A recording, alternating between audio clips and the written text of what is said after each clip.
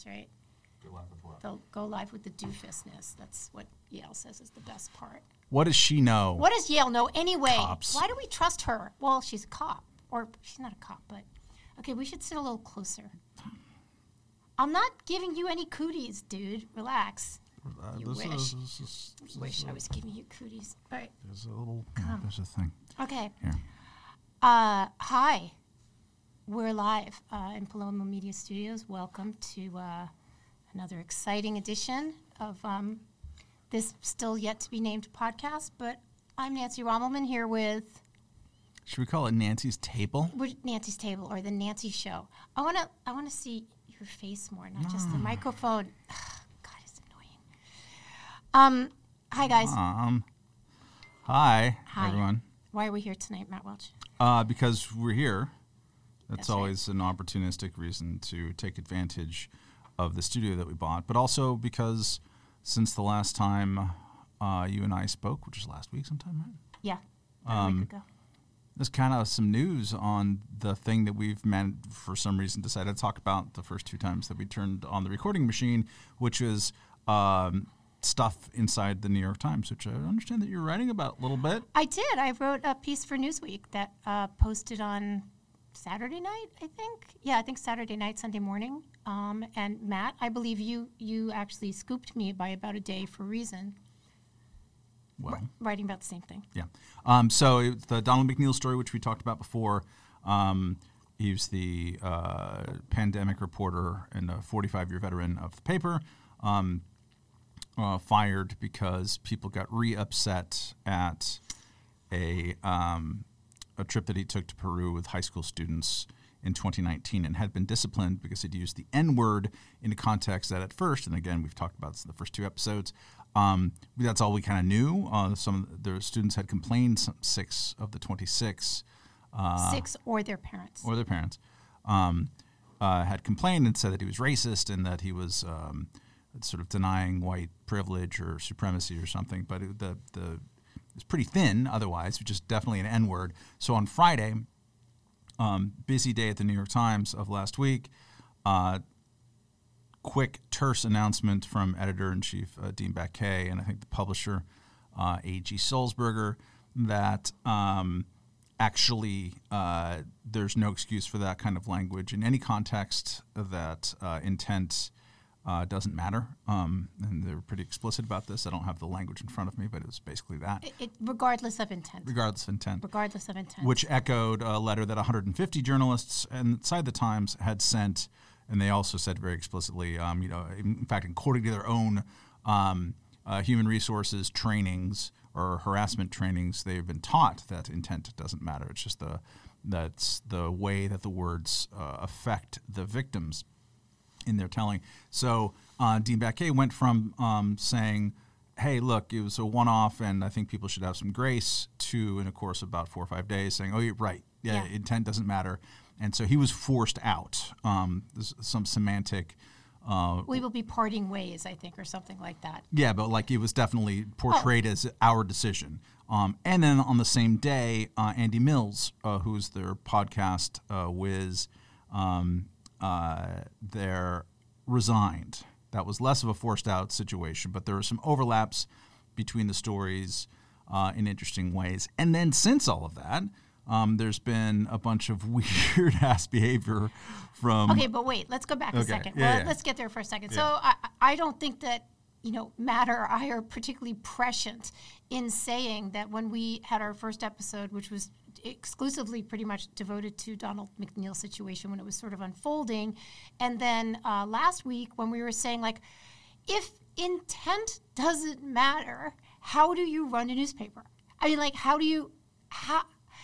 it sounds like a little hyperbolic for me to say, like, well, if intent no longer matters at the New York Times, how can I trust anything that you write? But the fact is, that's what most people are saying these days. It's like, you've just told me in print, first from the 150 journalists who wrote to Sulzberger and I guess Baquet saying, you know what, intent doesn't matter, it's how people feel. 2, when they let McNeil go, saying, well, it doesn't matter. So how do you operate a newspaper that way? Like, I'm actually a newspaper that at a loss. In its archives has the N-word discussed very much in the same way that Donald McNeil used it on the trip, reportedly, which his resignation letter, in which he was completely apologetic, completely, people, I think Rich Lauer in the National Review wrote about this, that it sounded very struggle session-y, saying, I realize now that it was terrible what I did, and I just ask for my colleagues for forgiveness. I'm sorry for what I've done. I care about this institution. That was one of the things that the 150 letter signers had asked for, that he apologized to them. He did, and it did a lot of good. I felt really pretty terrible reading that letter. I mean, this is someone who's 67 years old. He's had a 45-year career. He's really been on a high lately. He, had just interviewed Dr. Anthony Fauci, and he's been on the Daily, as he has been since the beginning of the pandemic. And there was discussions that he was going up for a Pulitzer, and in 8 days, his entire life changed. Everything. And I know, you'd say like, well, I would never, apologize for something I hadn't done, or I would try to see it that way, but I wouldn't feel like I was broken. He struck me as someone that had been broken because it happened so fast. Here is his 8-day process. January 26th, he's going to interview Anthony Fauci on The Daily, which is the most popular news podcast in the country. January 27th, also featured on The Daily, just to give us a breakdown of what is happening during the pandemic. January 28th, story in the Daily Beast, which we now, I think, have confirmation was leaked from within the New York Times. Oh, absolutely. I mean, we had talked about this, but that's the phrase that Nicole Hannah-Jones used, and I think that she probably has more insight into personnel matters at the New York Times than most people do. So clearly someone leaked that he had been involved in a disciplinary case the year before and had been disciplined, 2 as years, a matter of fact. Year and a half. Yeah. So then he has to deal with that. He fires off a one-sentence email to Eric Wemple at the Washington Post, a media writer there, saying basically don't believe everything that you read. Right. So he's got a little bit of a... He still had his sea legs at that point. It's sense of defiance, and also hey, maybe that Daily Beast story was kind of ridiculous, or the picture that it painted was ridiculous. Pilloried on Twitter routinely by journalists, including within the institution that he works. There are all hands on deck kind of meetings within the New York Times, letters agonizing, and then he also has his birthday on February 1st. So he turns 67 in the middle of that, happy birthday. And then gets canned. So that was a little 8-day stretch for Donald McNeil. And one of the reasons that's interesting to talk about is the New York Times is still an influential newspaper, and to kind of suddenly declare that, from their point of view, that the intent of language doesn't matter. Now they're kind of backpedaling, and this is the thing I actually want to talk to you about, Nancy. There's a sense from some people, and you've said this, so I want to check your temperature, that some people within the institution, and certainly without the institution, including Eric Wemple, who was initially like, Donald McNeil, I don't know what he did, but Eric Wemple's second piece, which is really interesting, which actually wasn't the only thing that's done follow-up reporting on this at all, about like what actually happened. He interviewed some of the students. You get the sense that people realize, like, hold on a second, this is getting pretty ridiculous.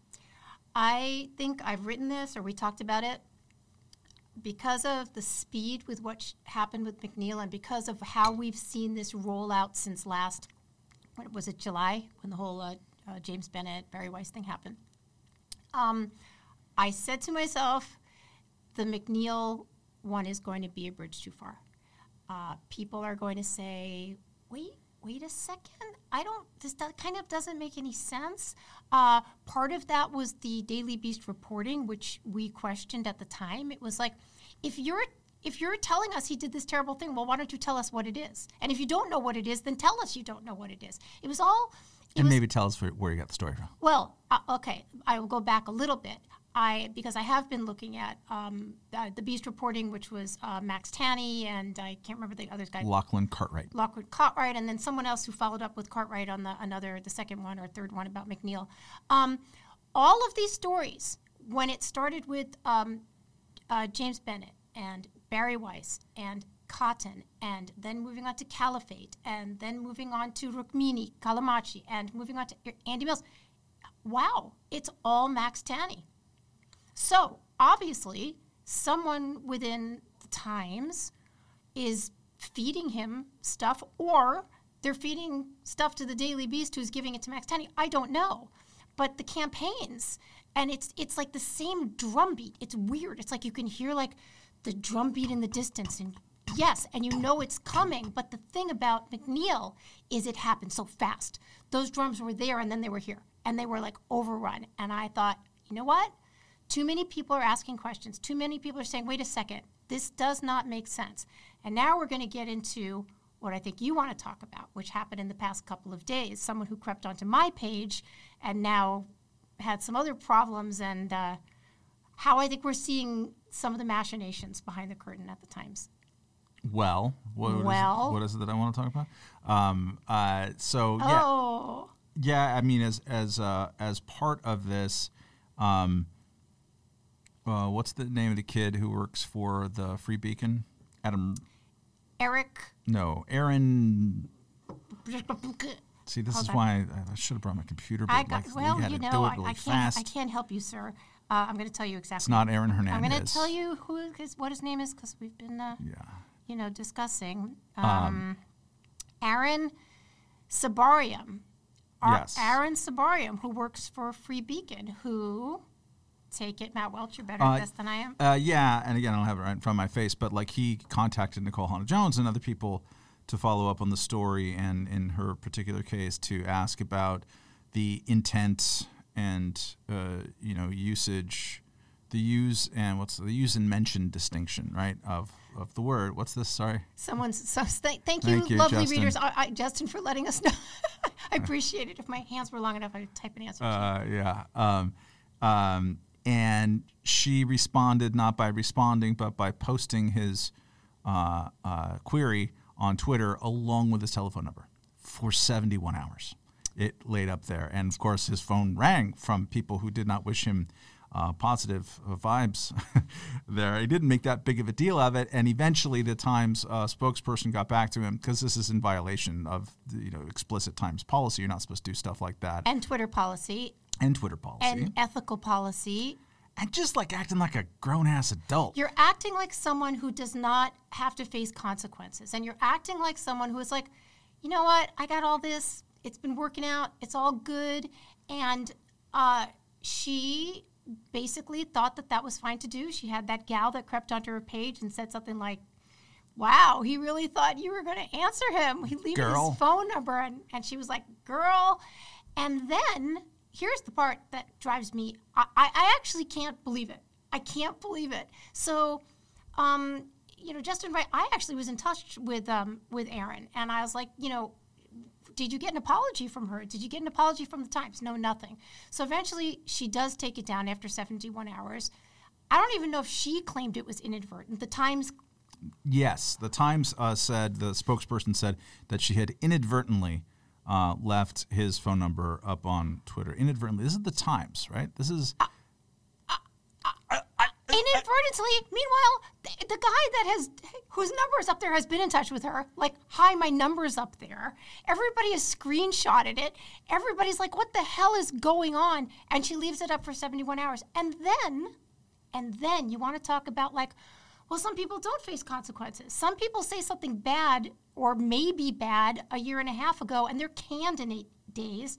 And other people do this, and the Times comes out and says, well, it was inadvertent.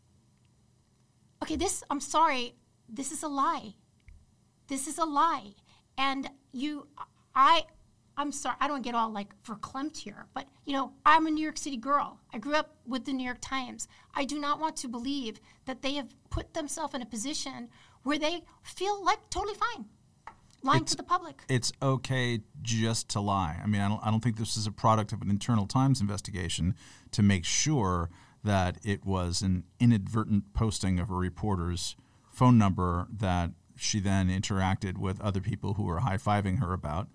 Not very inadvertent. So Times, which is a journalistic institution that is supposed to be all the news that's fit to print and the truth and whatnot, is out there lying to cover up an employee who is always, for the most part, in the middle of these personnel tussles within the paper, and who herself has been the subject of pretty great controversy. The 1619 Project, which is a very kind of interesting, from my point of view, attempt to kind of recast American history as beginning not really in 1776, but maybe we should think about it from 1619, because that's when we basically imported the institution of slavery.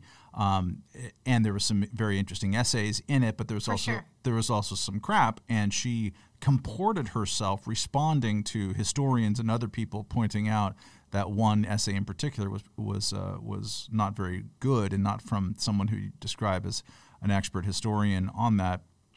She comported herself just like with this combination of bravado and defensiveness and contemptuousness, and just like in this case, some tweet deleting. And eventually, after a lot of this kind of chest thumping, they did issue some corrections. Sometimes they rewrote or re-edited the presentation of it, or scrubbed it without mentioning, that they had, which is the usual thing to do in journalism. So all of this does not trend in a positive direction for those who retain the ancient faith in the New York Times being the paper of record. I don't, which doesn't fill me with any kind of gladness. I grew up with the same faith and with the same enjoyment of the paper, which I don't have at all anymore. Less and less. The crossword's still good. I see it more as a place to go to find what are the guilts and anxieties of kind of upper middle class liberals about their consumption that they don't like. So, everyone's shopping at Amazon, so let's have a 3-part series about how the conditions at Amazon warehouses are terrible. Everyone's getting their nails done, but with the Cambodians and the Vietnamese. So let's do a 3-part series, which was totally garbage, which Reason magazine and Jim Epstein in particular absolutely pulled apart about like the immigration slavery of nail salons. But it's always pointed at the anxieties of people. I see it like that, and that's the function. That's not the function that they claim to have, certainly. But it is genuinely distressing to watch the comportment, of Nikole Hannah-Jones, which is by now we've grown used to, but also the sense of brazenness of it. Like, I'm not going to worry about the consequences of this. Of course, I'll be able to do this. There's been a lot of negative or some snarking on Twitter, like, maybe it was Kat Rosenfield who said this or somebody else, but, I wish that Nikole Hannah-Jones and Taylor Lorenz would just put Dean Baquet out of his misery and fire him once and for all. Because that's the other story about the New York Times that happened this same time that involves Camille Foster in Fifth Column, among other people. So Taylor Lorenz, their social media reporter. Can I cut in just for 1 second? Yeah, please do. I just want to say something, and it's not going to be like in defense of Nikole Hannah-Jones, but it's just something that I am also thinking about her, someone that I do not know. It's not easy to be this controversial or celebrated or, yes, maybe she's cut out this role for herself. Maybe it's bigger than she ever thought it would be. Maybe there are people that are like really counting on her. Maybe she had an awful childhood and like the meannesses that we see as meannesses that she shows, maybe she had them, perpetrated to her. I don't know. And I will say, which we didn't mention, she scrubbed her entire Twitter account. She erased the whole thing. It cannot be a very comfortable place for her in the past couple of days, and I actually do not wish that on anybody. But I do think as consumers, and obviously especially you and I, we care deeply about journalism. We care deeply about the efficacy of journalism. I think it's time for her to do a better job. I think it's time to not have this little narrow window that has been making what's allowable to say at the New York Times narrower and narrower and narrower. And if you don't do it, you're out, buddy. I think it's time to stop that. And maybe she'd be interested in stopping that. Glenn Greenwald a few days ago had a pretty, surprisingly for him, vituperative piece called, I think, Tattletale Journalism, or at least that's about Lorenz mostly. About Taylor Lorenz, but he also talked about the Donald McNeil story there. And I think the phrase, it kind of sticks. because Taylor Lorenz, social media reporter, she's been trying to get on Clubhouse, which is this phone calling app that the tech bros do, that you need an invitation to go on to. And they clearly, the people who started it, don't like her for a lot of reasons having to do with Scott Alexander, Slate Star Codex. It's actually not his real name, but the paper was sort of trying to out him or talk about what his real name was as part of a story. And it was kind of the last straw for a lot of people in Silicon Valley, thinking that the Times is now just weaponizing its power against people that it doesn't like for transgressions that it presumes. And she had been complaining and had a history of saying like, oh my God, I'm in Clubhouse now. She had gotten in before, and I can't believe what I just heard. It's terrible. So she finally gets in again recently, gets into a room in which people are talking about the GameStop, Wall Street bets, the stonks people who happen to call themselves, as part of this group, retards. Which is like in a kind of the masshole lexicon. It's also self-deprecating. It's got layers of whatever in it. So she goes into this place where Marc Andreessen, who's I think the founder or co-founder of Clubhouse, or has some involvement with it, and someone else was talking about this just as a setup. And she, within minutes of getting into the place, says, oh my God, I can't believe that Marc Andreessen said the R word. It's so terrible. It doesn't realize the damage that he causes. And then she screenshotted the pictures of everybody who was in the room listening as if they were all culpable. And what was interesting about this was that Marc Andreessen didn't say it. It was somebody else. So she misattributed it to him. It wasn't like a group moderator. It was like the room moderator or something that and said a woman, not a man. Not that, there's anything wrong with that. But and she also responded to that, not like by apologizing, but by saying, something to the effect of, well, it's just amazing that's they use this kind of language and not understanding the hurt that causes. And Glenn Greenwald rightly pointed this out. This is, what are you doing? Like, in the similar way of Nicole Holland-Jones putting out phone numbers of reporters on, it's not hard to know that that's not what you're supposed to do in journalism. You're not supposed to go to a place, brag about it, like, oh, I finally snuck in, I'm going to do the thing now. And the thing that you do is to tattletale on language that maybe she genuinely finds so horrifyingly offensive that it's impossible to hear and it really needs to be told to the world. Or maybe you think, aha, I'm going to pin this on this guy's forehead and bring him down. That ain't journalism, dude. Well, the thing is that someone said something really funny to me last night. They said when Peter Thiel killed Gawker, he didn't just kill Gawker, he killed the New York Times, because all of these Gawker writers went over to the New York Times, right? And what kind of journalism was practiced as Gawker? Late Gawker. As opposed to early Gawker, which I think are two different beasts. It was like this gotcha thing. And what's happened in the New York Times is that it has been shown the past couple of years that you will be rewarded if you bring people down. If that's what you know how to do, if that's what we taught our children, you taught your 12-year-old and I taught my daughter when she was 12, that's how you do it, kids, then that's what you know how to do. So maybe this is what Taylor Lorenz thinks journalism is. Now, okay, then it's like, it's the youngs against the olds, and we're like the old people, like, no, that's not how it's but we done. Are the old people. I know we're the old people. I don't care, right? It's like, that's not how it's done, kids. Like, you really want to be ethical. You want to tell other people's stories with grace and to really look around. It's like, no, why would I do that? Why would I waste my time doing that when I can just get this fast result? I also saw today, in defense of Taylor Lorenz, all per usual, and again, I'm going to get on my hobby horse, all the women saying, why can't men support women journalists like Taylor Lorenz in this situation? It's like, well, if she did something that was laudable, we would all come out and be like, no, we totally support you. But she did not. Why can't men support women journalists like Nancy Rommelman? What I said was, how about you just what did they basically said, why don't you save women? I was like, how about you just save yourself? Save yourself, do really good work, put the work out there. You will get the peeps around you that you want to be with to create more good work. Hi.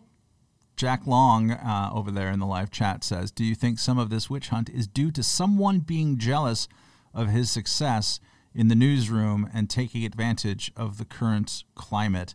The thought had occurred. Yeah, good. Ding, ding, ding. Who knows? I mean, we don't know. This is all supposition, although so far in this case, the suppositions have turned out to be pretty true. A thing I'll say about this is that a lot of the people, I mean, in every case with an employee being fired at a place when you're on the outside, and sometimes, many times, even when you're on the inside, you don't really know what happens. There might be all kinds of backstories. Right. I've been involved with these things, and people looking the outside and characterizing it, it's just like it doesn't really resemble reality. So I realize that I'm trying hard not to add to the sense of making confident statements, of which I know bupkis. However, based on the language of the way that Dean Baquet was talking about, based on the language eventually of the resignation letter itself, and just also on the original Daily Beast story, which painted a picture of a pattern of behavior without examples. So there's something kind of funny about that. And the first time that we got together and turned on the machine just to see how it worked, that's kind of, we focused on that element of it. Like, shouldn't there be a there in the, shouldn't be there a what in the story? That's one of the W's, right? This is a what. And so the Eric Wemple story, which again is about the only one from the Washington Post that actually re-interviewed the kids. He did a good job. Wemple did a good job. The things that they're mad at him about is that he denied the importance or even existence of cultural appropriation using tomatoes as an example. Right. It's an Italian. It's a good I don't know example, if it's tomato sauce something. It's like if it's Italian, then why are you allowed to use it if it wasn't from your culture? He, in a context of like of either white supremacy or white privilege or just sort of institutional racism, he was presented with, well, isn't it obvious that crime stats show institutional racism because there's disproportionate number of arrests of black people? And he said, well, what if they committed a disproportionate number of crimes? I happen to not agree with that answer. Is that evidence of racism? And it's like, no, that's an argument that people make. You have arguments over data. But like these are teenagers. And these are teenagers. They can't have arguments. And I'm sorry, this sounds terrible, but these are teenagers, white teenagers. For the most part. They're for the most part, they pay $5,500 to go on this trip. Not a bad trip as a teenager. And they're obviously from a certain culture, I would think, from the most part, where they're feeling pretty certain in their opinions that there is, white privilege and there is whatever their progressive beliefs are. And they're not able to argue or even have a conversation probably with McNeil. Gruff old guy reporter. And he's an old guy. He's 65 years old. They're 15. What do we think gruff old guy reporters are like on trips? And they're tired and they just want to go back and sit and have a cup of coffee, right? I don't know. But the bullet points of actual examples, none of them came close to anything of significance. And I bring this up because there are a lot of journalists out there who came at the likes of me and Nancy and said, well, come on, it couldn't have just been the N-word. There must have been a pattern of behavior that they're not talking about. Nope. Nope. Nobody can bring that up. And they're trying now. Of course they're trying because it's become more than a kerfuffle. It's become, a pretty big deal at the Times. Now, if they have the goods, bring them out. They're going to bring them out. They're going to come and say, listen, he's been X and Y and Z, but nobody can. The letter from the 150 journalists did say that since this came out, they've heard complaints from people that he's been disrespectful to colleagues. So I presume that if this stays in the news, and that's an if, it might not. Yeah. Like once the head's off the shoulders, then I don't know how much of it needs to be in news, unless it is like you have kind of intimated that some people will see this as a potential turning point of like, come on. What are we doing here? What the hell are we doing here? I actually do think it is. And I think that too many people are addressing this not hysterically. They're not addressing it as an us versus them thing. They're saying, guys, you have to explain something to us. You have to explain the intent doesn't matter, number one. You have to explain the fact that you have come out and lied about something, that was on your employee's Twitter feed. I'd like to just add a little something to do you think people would try to remove people because they were more successful? I'll just give a little example. So Andy Mills, who was one of the creators of The Daily, and he was one of the producers and also kind of on, I think, Caliphate, he... Whoa! Oh, hi! That's our little ring light fail. Our ring light fail. He, in December, was given a fairly substantial promotion because he's really super good, right? The drumbeat started in January. He resigned last week. His letter is heartbreaking, which is like, you get to the New York Times, it is your absolute dream. You get there, you have the opportunity to do incredible work, and then in 6 weeks, you are drummed out. And it's not, they're going to tell you it's for the quality of the work, but it's, nobody gives you a big giant raise for the work you've been doing in December, and then you don't really do any other work, but in February you're gone. Something is afoot here. And part of what he mentioned that from his point of view, his resignation had nothing to do with Caliphate, which is a subject of great controversy. It's kind of too complicated to get into, but one of the main characters was revealed to be a fabulist or somewhat of a fabricator or just a con man, whatever. And so that called into question some of the series. They went back and they withdrew it from competition, or they had won a Peabody Award. And they took it away. And they took it away, a bunch of stuff. So yes, that was a controversy, but basically the controversy was then used as an excuse to exhume past workplace behavior in which he was aggressively flirtatious 7 years ago at a different job. I would have no career whatsoever. If aggressive flirtation, I'd be gone. I'd never work again. And there was also something like, I dumped a drink on someone's head. Well, I'm going to admit right now the time I was on a table and I kicked over a glass. It's like, what? You're not allowed to do that when you're in your 20s? Who did you sexually harass at LA Magazine in the 1990s? Who didn't you sexually harass at LA Magazine? Excuse me. Not LA Magazine, sorry. I never sexually harassed anybody. Sure. Well, no, it's not LA Magazine. Why am I blanking the on LA the name? Weekly? No, not the Weekly. The Alan Meyer. What the Buzz. Oh, I was. Yep. Buzz had some great hot ladies. Oh, hell yeah. Back in the day. Yeah. Good friends. Good. All. Anyways, what were we talking about?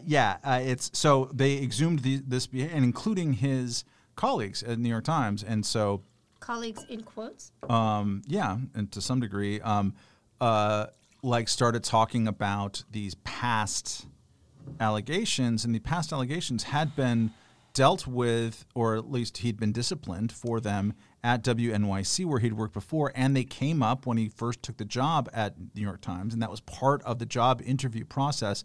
And so there's an element here, and I think Wemple talked about this among other people, in both cases of Donald McNeil and Andy Mills, of double jeopardy. The things that they were being attacked for were things that they had already been disciplined for in the past, but now we have Twitter and we have colleagues and we have other outside publications who are like, questions are being raised. Well, you've changed the rules of the game.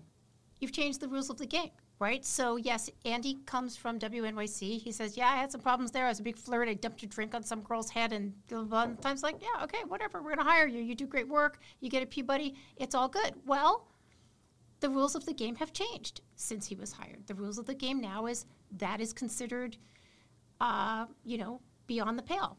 It's considered off limits. You can't dump a drink on someone's head, especially not a woman's head, because that is now, super aggressive behavior. I was going to say something else. I forgot. Can I dump a drink on your head? Or please, that's what we're going to do. As soon as we're going to turn off the camera, that's what we kind of do, the wedding people that smash the cake. We dump the drinks. So yes, okay. A lot of things happened at the New York Times since the last time that we turned on the microphones. And are still happening.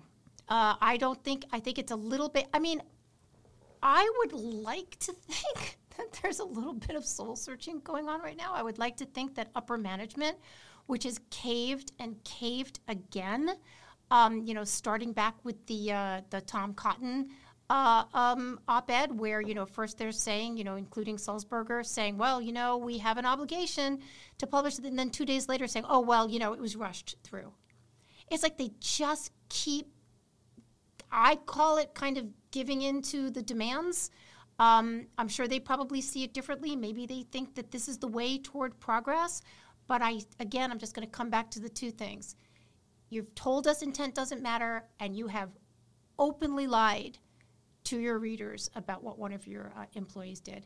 And this is a problem. And it's really evident to people from the outside looking in that the ethics are incredibly situational and opportunistic.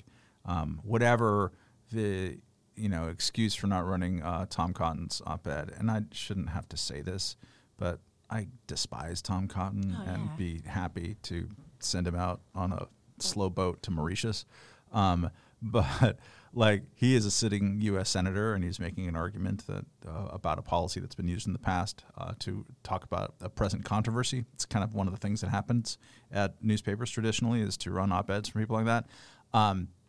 The official justification for it could then be seen to have been violated almost immediately, but certainly when they're running propaganda from red Chinese government officials, these things could be used to support violence.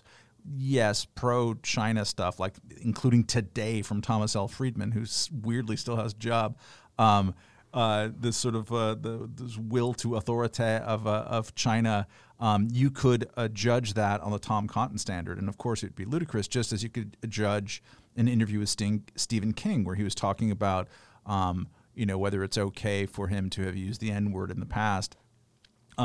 It's not hard to look on their website, their search engine, and find the word that supposedly you can't even utter in a mention because the rules phrase changed anymore. But that's it. It's so clear that it's opportunistic. We're going to use this new definition today, right now, as there's a mob outside my door to make this thing go away. There was a phrase in a piece by David Folkenflik, who works for NPR. That's amazing to me. It was from an unnamed staffer, and they said this is right after the resignations of Friday. We've lanced the boils. We've lanced 2 boils today. We've lanced 2 boils today. Okay, I'd like to say one thing about any word. Any word, I don't care what it is. I mean, tomorrow they could decide it's spaghetti, right? Obviously, I'm being a little glib here. The words have historically terrible meanings. When you take a word, any word, and then you treat it like plutonium, right?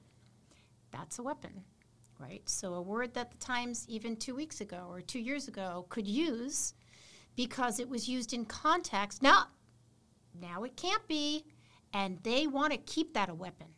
They want to keep it as strong as it possibly can be and pull it out when need be. And I think for anyone that cares about language, that cares about journalism, you have to open things up as opposed to closing them down. The New York Times has to stop narrowing that chute of what we're allowed to talk about. And as importantly, and this is part of the reason why we're talking to you from a fancy studio that we built.